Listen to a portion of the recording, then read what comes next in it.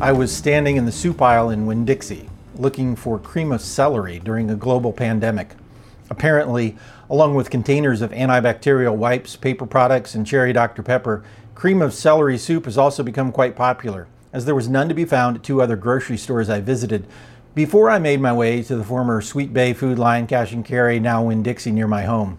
There I was, mask on, vision obscured as my reading glasses fogged over, trying to locate the elusive can while avoiding contact with any potential deadly toxins lurking nearby, when I thought, is this how it was for my ancestors?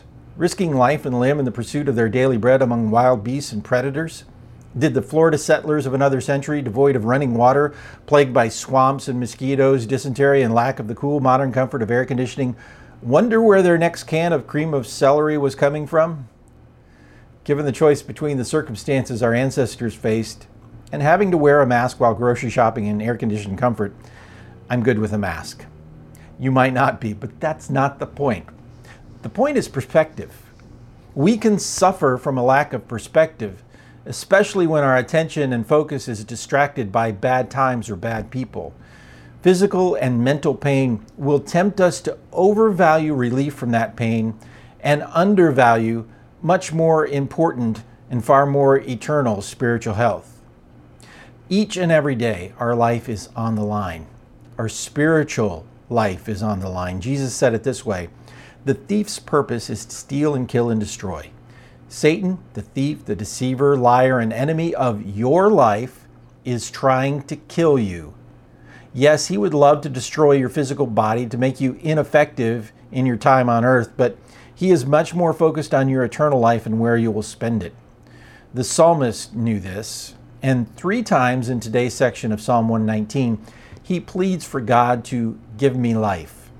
Of course, the good news is that Jesus also says, my purpose is to give them a rich and satisfying life. So how do we make sure that the purposes of Christ win out? What must I do for God to give me life that is necessary, both now and in the future? David says, there are 3 things I will guard against, 3 things I will count on. Look, he says, not a glance, not a quick look. The psalmist is inviting God in for a long, lingering look at his life. I'm not seeking a quick fix, God. Let's do this right. Look on my affliction and deliver me, for I do not forget your law. Plead my cause and redeem me.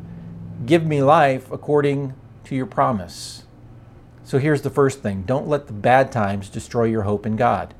He has spoken life to you. Don't give up when life is hard, but count on his help. Then he says, salvation is far from the wicked, for they do not seek your statutes. Great is your mercy, O Lord. Give me life according to your rules. Another word for rules is judgments or decisions. So don't let bad people or the disobedience of others derail your determination. Those who reject God will also reject his commands, and we can get distracted and off course when we make it our mission to set them straight.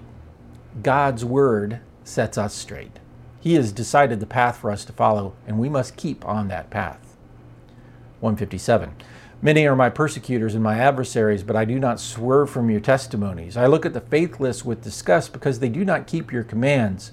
Consider how I love your precepts. Give me life according to your steadfast love.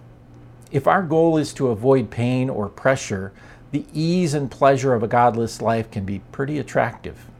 Why wait for God to do it when I can simply give in to whatever my sinful heart desires?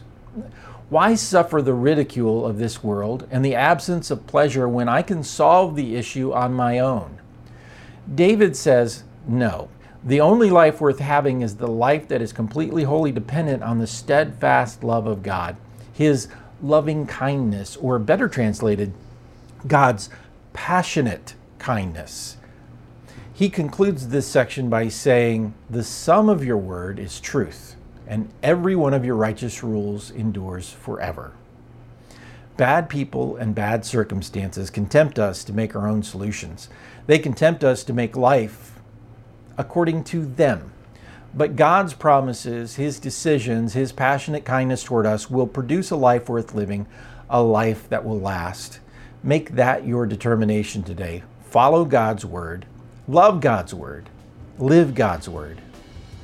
And if you find some Cherry Dr. Pepper, would you let me know? And keep the faith.